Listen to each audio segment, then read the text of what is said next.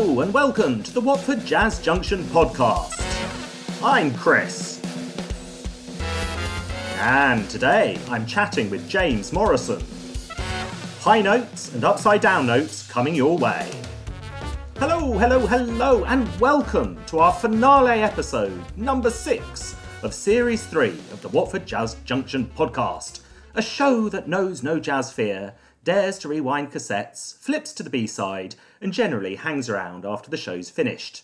Now, today, I am delighted to be joined by saxophonist, trombonist, tuba and euphonium player, clarinetist, double bass guitar and piano player, and he also plays trumpet a bit, a legend, a cross-continental ambassador for jazz far and wide, fanfarer of athletes, driver of cars, fast and slow, and peddler of improvisations with their own inbuilt parallels and backing accompaniment. It's all-round fabuloso James Morrison. James, hello, how are you? Hello, Chris, I'm very well, thank you. I was listening to that introduction going, oh my goodness, I'd like to meet him. That's fabulous. I'll have to get you to do that for me more often. He sounds all right, doesn't he? So, how are things down under? What's the weather like? The weather is beautiful. I'm not in Sydney where it's pouring down and has been for days and it's flooding. I'm down in South Australia in a little place called Mount Gambier. And I don't think we've seen a cloud for about 2 weeks now. And it's a nice temperature, about 27 degrees. And it's just not supposed to be summer, but it is. So, loving it. Well, you're no stranger to the shores of Europe, so you'll know that we're covered under grey clouds and feeling very jealous. Yeah, well, that's the main reason I said all that, actually. So, I remember watching you for the first time on a late night recording that I made on VHS tape of you playing at the Montreux Jazz Festival. I think it was around about 1990. And you did this most beautiful rendition of There'll Never Be Another You on trombone. And then you appeared later on next to Dizzy Gillespie. It was unbelievable, James, even if it was just comparing your checkered suit jacket with Dizzy's khaki chic shirt. But bottom line is, you must have some jazz stories that could even compete with mine from the Suffolk Youth Jazz Orchestra of the early 90s. So what's it like, having played with Dizzy Gillespie? Well, I don't know. I just have to say, I don't know if I want to go up against the Suffolk Youth Jazz Orchestra, but I'll have a go. It was amazing. I mean, I grew up listening to Dizzy. He was a hero of mine from, I was about 8, I think, when I first heard him, and I thought, I wonder if one day I'll meet him. That would be amazing, or at least see him play live, which is not a given, being down in Australia in those days. He may never have come, but... some years later, there I was, as you say, at Montreux, playing together. And it was amazing. There was one time in that night, I'll never forget, where we were trading fours. That great jazz tradition. He plays a bit, I play a bit, he plays a bit. And, of course, it's not a competition. But I'm trading fours with him. And in the middle of it, this voice in my head said, "You're trading fours with Dizzy Gillespie. You idiot." And, this is not going to end well. But of course, the other voice in my head said, "This is awesome. You're trading fours with Dizzy Gillespie. Have fun." It was amazing. And he was... I saw Dizzy a number of times over the years, and that was the first time we'd played together on a big performance, and that one was recorded. But I was always so... I first met him some years before that. I was 16 years old. I'd gone with a school band to the Monterey Festival in California. Yeah. And we were there to, as school bands sometimes do, sort of play, in the foyer of nowhere, sort of thing. And then afterwards they said, "Would you like to meet Dizzy Gillespie?" Because obviously they would have said, "Well, there's a school all the way from Australia." And he met us, and he said, "Any questions?" And we all just looked and thought, what do you ask Dizzy Gillespie? And so it wasn't me. One of the guys said, "How do you play like that?" Which, of course, too open a question. And Dizzy said, "Well," and we all hung on every word. And this is what he said. And this is for real. Dizzy Gillespie answering the question, "How do you play like that?" Because he just played. He said, "Well, you got to learn all your scales, all the modes. You got to learn every bebop head in every key."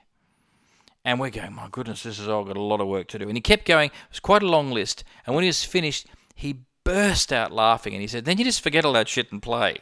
And I just loved it. And that look on his face and that laughter and that way he was just having us on, I sort of realised that's what he's like all of the time. And every other time I managed to see him and was lucky enough to spend any time with him, He was like that.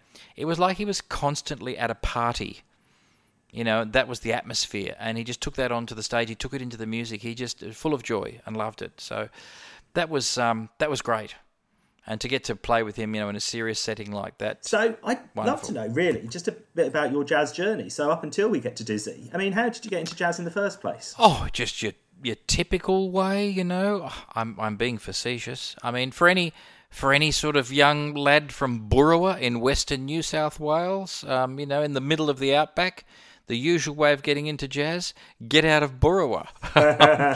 my dad's a preacher, and we moved around quite a bit, and we moved to the big city. And when we went to Sydney for the first time, I'd never seen a brass instrument. There were no brass instruments in Burrawa. The only instruments in Burrawa was a piano in the hall and the organ in the church. And my mum used to play the organ in the church. And that was the sum total of my musical experience with live music. We got to Sydney, and not only did I see a brass band at school, which just knocked me out of all these instruments. I thought, this stuff's cool. But the local church we went to there was much bigger than anything I'd seen. And they had a few ministers. Dad was only one of them, and one of the others had been to the United States, spent quite a lot of time there, and he brought back some of the church experience he'd had there. And you know what I'm about to say. At that point in the sermon, and as a young preacher's son, I'd heard lots of sermons, and I knew how they went. There's the bit where his voice gets louder and louder, and then he bangs the Bible on the pulpit, and that's the point. Not this guy. He got to that point where he should have done the Bible bang on the pulpit, and instead, he pulled a trombone out from behind the pulpit and launched into a blues. The curtains behind him opened, and there was a gospel band there.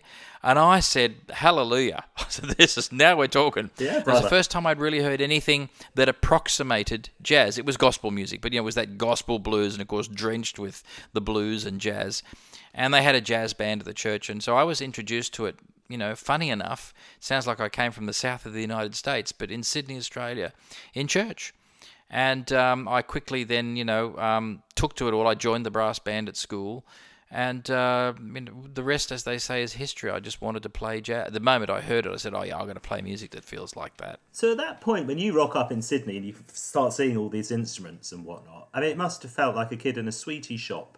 But in terms of your approach to the world now, I know you do an awful lot in jazz education. Was it your sort of upbringing and your sort of lack of access at the beginning to instruments and jazz that sort of fires you on today, or did that come from a different space and place?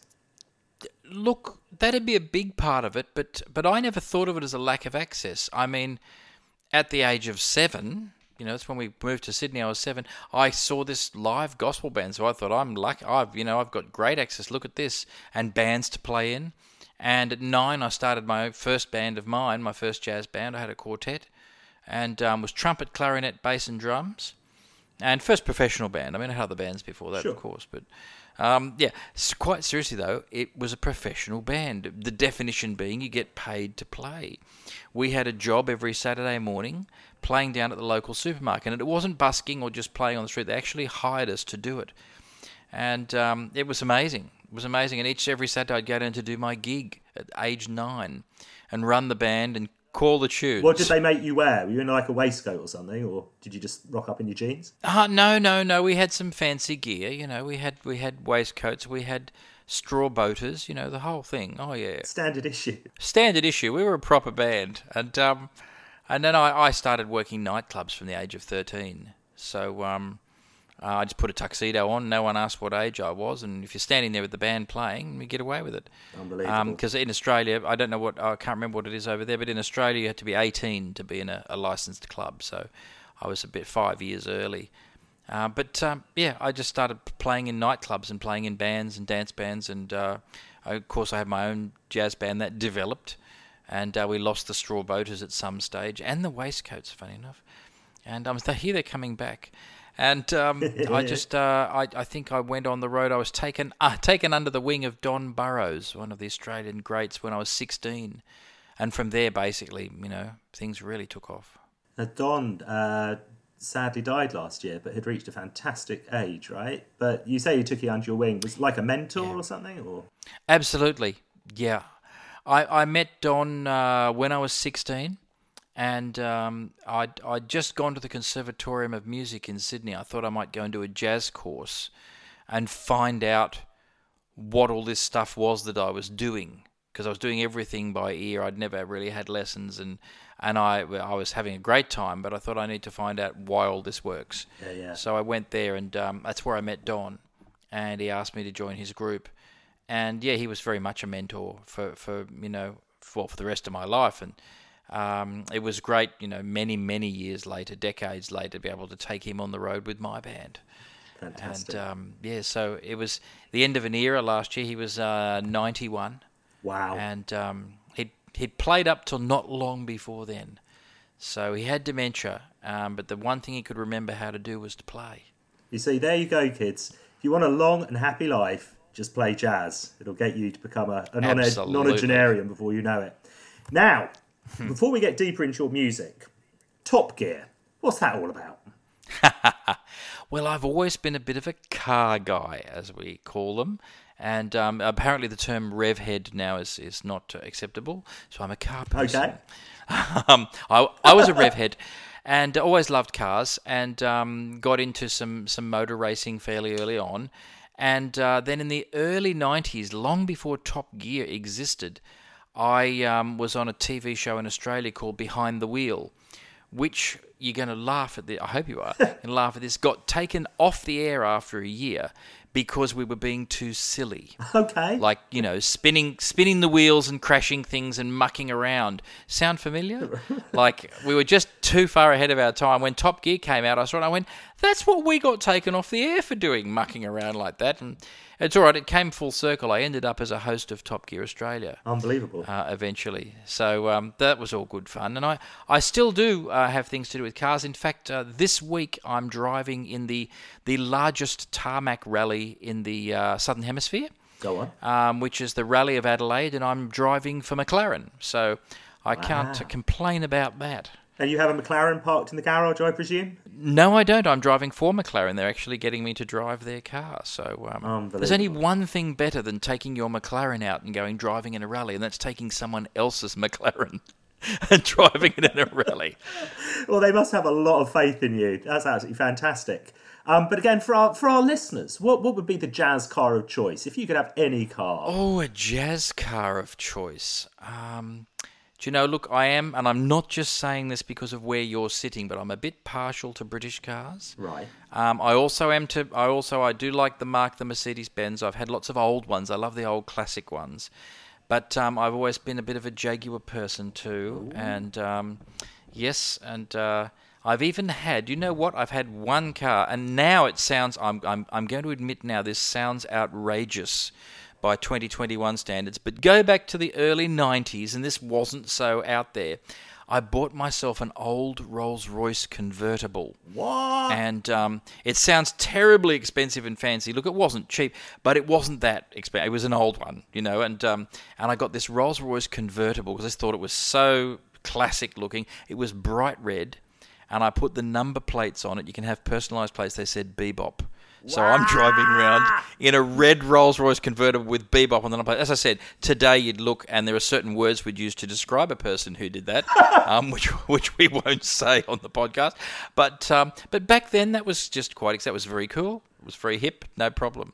So that was a very jazz car, cruising around in the open top, Royce with the sometimes with the band in the car. It was a lot of fun. Oh, James Morrison, you've taken it to the next level. I love it. So, I have flipped back to the early days of your discography.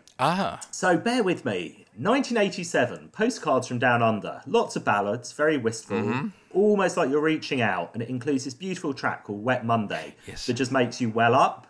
And you don't need lyrics. It's all there. And just when you think it's all ballads, it signs off with Sydney by Night. Bam! Prog rock, slap bass, it's wicked. And then you jump forwards half a decade and you get Manor Dangerous, which is a real mix of this beautiful stuff. But for me, the tracks that stand out on that are What a Friend We Have in Jesus, St. James Infirmary and Amazing Grace. And then the next year, 93, you've got To the Max with Ray Brown on bass. Not a bad backing man. It's another awesome album. Everything about it, just straight ahead joy. So that's really just a really long intro to ask you what your influences are it appears to me that the role of nation and state is in there, but also so is religion. What influences your pen when you're writing? As I've said, I grew up in the church, so of course the gospel music is in there. And that certainly shows through some of those hymns and those things that I grew up with, and that feeling of that music. And I've done a number of just completely gospel albums, of all my favourite sort of tunes in that genre. But also in there is some of those early influences. There's, of course, the bebop influence comes from Dizzy. I've always been a huge fan of bands that really swing, and a big fan of the Oscar Peterson Trio, and that is always there with me, that feel. So of course, Ray Brown was always a hero of mine, and when I finally met him in the 80s, and then we started touring together, we did a number of albums together, and we're on the road together quite a lot. I sort of guested with his trio for a number of years, and that was amazing.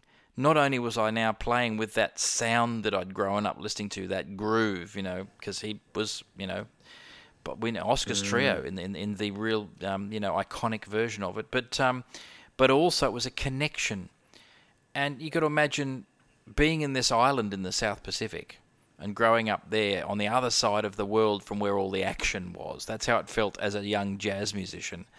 To suddenly be on the road and hanging out with someone like Ray Brown all the time, I could just ask, and did, all about it. What was 52nd Street like? What was Philadelphia like when you and Miles and all those guys were there? What was this? What was that? And he just, of course, told me so much. And I just felt like that was my connection to that whole other world that I wasn't part of. And so the music I knew, but just sort of being with someone real life who was there for all of that was amazing. Apart from, of course, the fact that when you got on the bandstand each night and counted a tune in, Ray Brown was on the bass. Pressure! Not too shabby. Yes, yeah, no, it's just great, though, that groove and that feel, that sound. It was, something that I'll never forget. So, James, if I just ask a question within the context of your influences. Your father was a Methodist preacher, right? And yep. My grandparents, I had one minister and three preachers amongst them, so that they were a pretty religious lot, but in a very gentle way. To my mind, what Methodism seemed to teach them, and the values that are instilled in me and others I know who've flirted with Methodism over their lives because of a family connection or whatever, is that sense of standing up for something else. You're slightly outside of the system. You're not irreverent, but it's a very inclusive space, and it's, if you're excluded, well, there's a home here for everyone in that sort of sense of belief. And this isn't at all a religious journey that I'm trying to take you on, but I'm really interested when you talk about being, there you are in South Australia, being again on the outside and finding this connection into mainstream US jazz through Ray Brown of all people. The sense of being the something else on the outside, has that driven you, or have you always just gone, well, that's just circumstance, I'm amazing? Look, it's a question I've never really addressed. You can't ask questions. I have all my answers ready. You've got to stick to the script. I'm sorry, James. Yes, no. Look, no. I jest. It's wonderful to be asked. I've done a lot of interviews. I've never really thought about it in those terms, about being an outsider. Objectively, what are the chances of becoming part of the jazz world? And, I've had the great good fortune to play with so many of my record collection. I mean, Ray Brown, is one of them. I had played with so many great people. What were the chances of that happening for some kid from outback Australia? Like almost zero. So objectively looking at it, you go, this is so unlikely. But of course, that didn't seem like that to me. At the age of 7, when I first heard jazz, I went, I'm going to do that. It wasn't about, gee, I hope I can, or I'll try, or what drives me. I just said, I'm going to play. And I remember announcing, not to a great audience, just mum and dad, but I announced that, but while I was still 7, I'm going to spend my life going around the world playing the trumpet and playing jazz. And they said, that's nice, dear, eat your peas. But I do remember I announced that one night and said, that's what I'm going to do. And it wasn't like a struggle. It didn't seem like a big challenge. Just I've decided what I think I'll do. And it never occurred to me that might not happen. So, Yeah, so in that sense, I did feel the disconnection, like I'm on the other side of the world, how are we going to work this? I did feel that. But it wasn't, can I? It was how. How am I going to do this? Not, can this be done? There was never a question. It just seemed to me that this is what I'm supposed to be doing. And along the lines of what you've said with that religious upbringing and particularly the Methodist upbringing, there was this feeling that you have a purpose. And that was mine, so it's just going to happen. Amazing.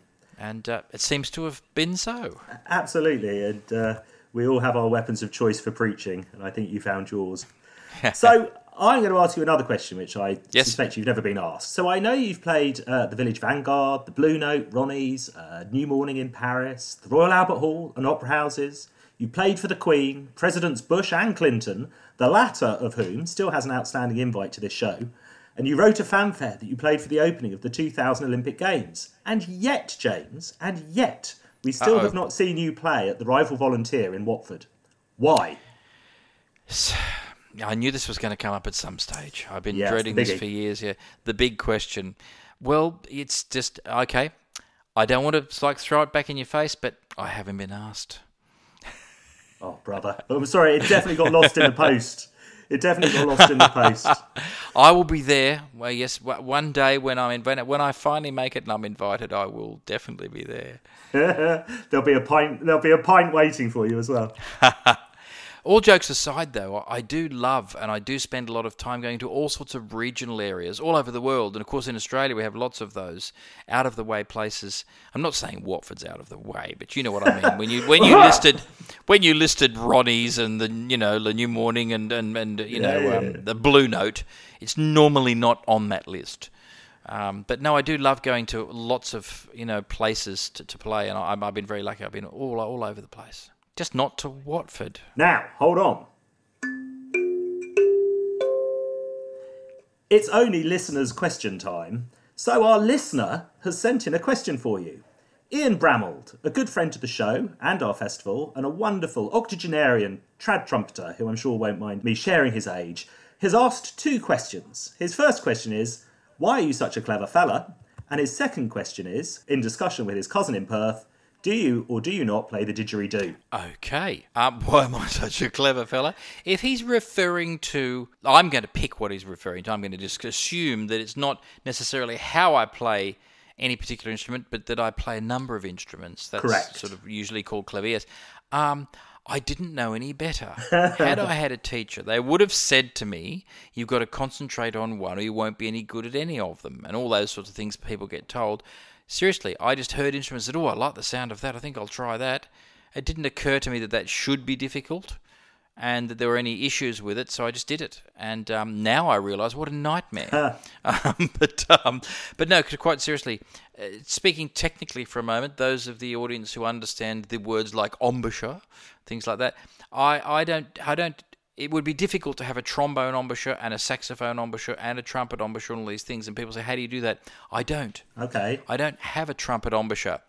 I don't have any of those embouchures, even a trumpet one. What I have is a flexible embouchure.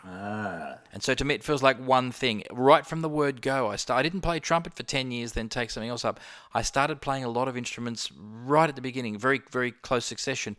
So I never developed one embouchure. I just developed a flexibility, and that felt normal to me. And I'll let you in on a little secret, which I don't widely publicise, but... In which case, James, you're absolutely fine saying it on our podcast. I set you up for that. Is this, that I actually, if I'm going to have an embouchure problem, and people look, look, you just switch from saxophone to trombone, how do you do that? That's easy. My embouchure problem, if I have one, is playing the one instrument for too long. If I do if I've got a gig to do where I'm only playing trumpet, the best thing I can do in the middle of it somewhere, if I've got a break, is quickly play some trombone or saxophone or whatever out the back to keep the flexibility.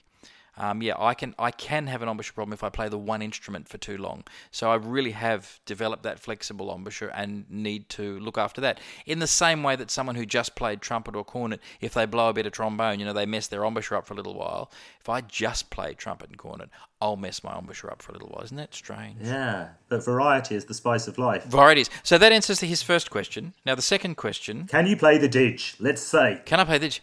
I can play the didge. Yes. Yeah, I can play the didge. I have a didge that I was given. It's a little known fact, but I did a lot of work up in the northern part of Queensland, up the far north, with a large Indigenous community up there. When I was running a thing called the Queensland Music Festival. The upshot of it all was we started all sorts of music programs and got lots of people up there playing music and set up bands for them, and it was great. And they were very grateful for all that, and so they adopted me into the mob up there, the tribe up there. Now, the reason I tell you that is that means officially I'm allowed to play the didgeridoo. Look, technically anyone can play the didgeridoo, but it's considered, culturally not such a thing that, people of my heritage, Scottish, should be running around doing. But having been adopted into the tribe, I'm officially allowed to play the didgeridoo. So I have a very nice one. I'll tell you what, though, if you want to mess up your trumpet embouchure, try didge. Talk about a big mouthpiece. Blow a lot and hope. Yeah. Well, yes, there's a tiny bit more to it than that, but that'll do, yes. Really? Yeah. Right, so James Morrison, my set question. How do you find the balance between sensational and spiritual? Discuss. Well, see, that question assumes some things that I may not necessarily go along with, like that this balance is necessary, or that it needs to be a balance. I actually find that these things, rather than being, because balance suggests that they're some way opposites or on different sides of something. Too much spirituality, you won't be sensational. Too sensational, you won't be spiritual. In actual fact, I think the more spiritual, and whether whatever way we want to take that, if we're talking about the feeling in the music and the reasons you play it, the more you can actually connect with that, the more sensational you will be. So I don't need a balance between them. I need more of one so that I can have more of the other. Textbook answer, even though you couldn't have looked it up. Wonderful. Hang on, did I read that correctly? Yes. Now, oh dear, don't give away all our secrets. None of this was planned. So, we'd love to know, James, what are your top 3 favourite or recommended albums of all time? What's on the turntable? Well, okay. The first one, yes, is Errol Garner, Concert by the Sea. Yeah. I mean, yeah, that's a special album. I love Errol anyway, but that album is very special. That really captured the essence of Errol and of that style of jazz and just the joy that's in it. So let's go with that. Concert by the Sea. Locked in at number 1, sir. Locked in at number 1. Number 2 is Oscar Peterson Trio, Night Train.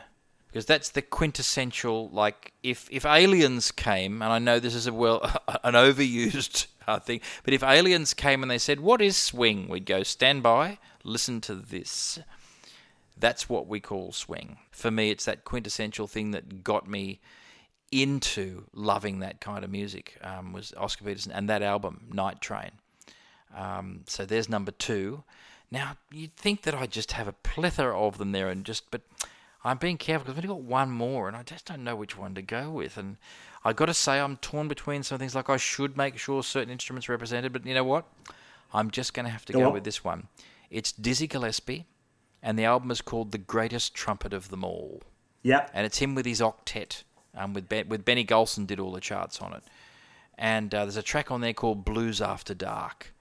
And again, that's just so cool and so what that music is about. And it's Dizzy. We'll take that. They are locked in. And that, my friends, is a classic top 3.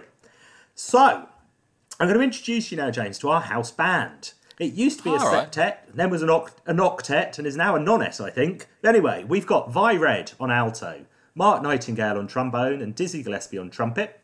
And there in the back, we've got Duke Ellington, John Patitucci on bass, and Christian McBride on bass, and Brian Blade on drums, of course. And then we've got Leanne Carroll on vocals and backup piano, and London-based guitarist Shirley Tete. So, I'm a generous soul, like all of the souls who listen to the Watford Jazz Junction, and our gift to you is to let you change up to one of the players in that band. Oh, and my it's goodness. Not getting rid of them, it's allowing them to have a break. Who would you like to edit? Oh my goodness, that's not very good. I thought I've got to pick someone to not play out of that list.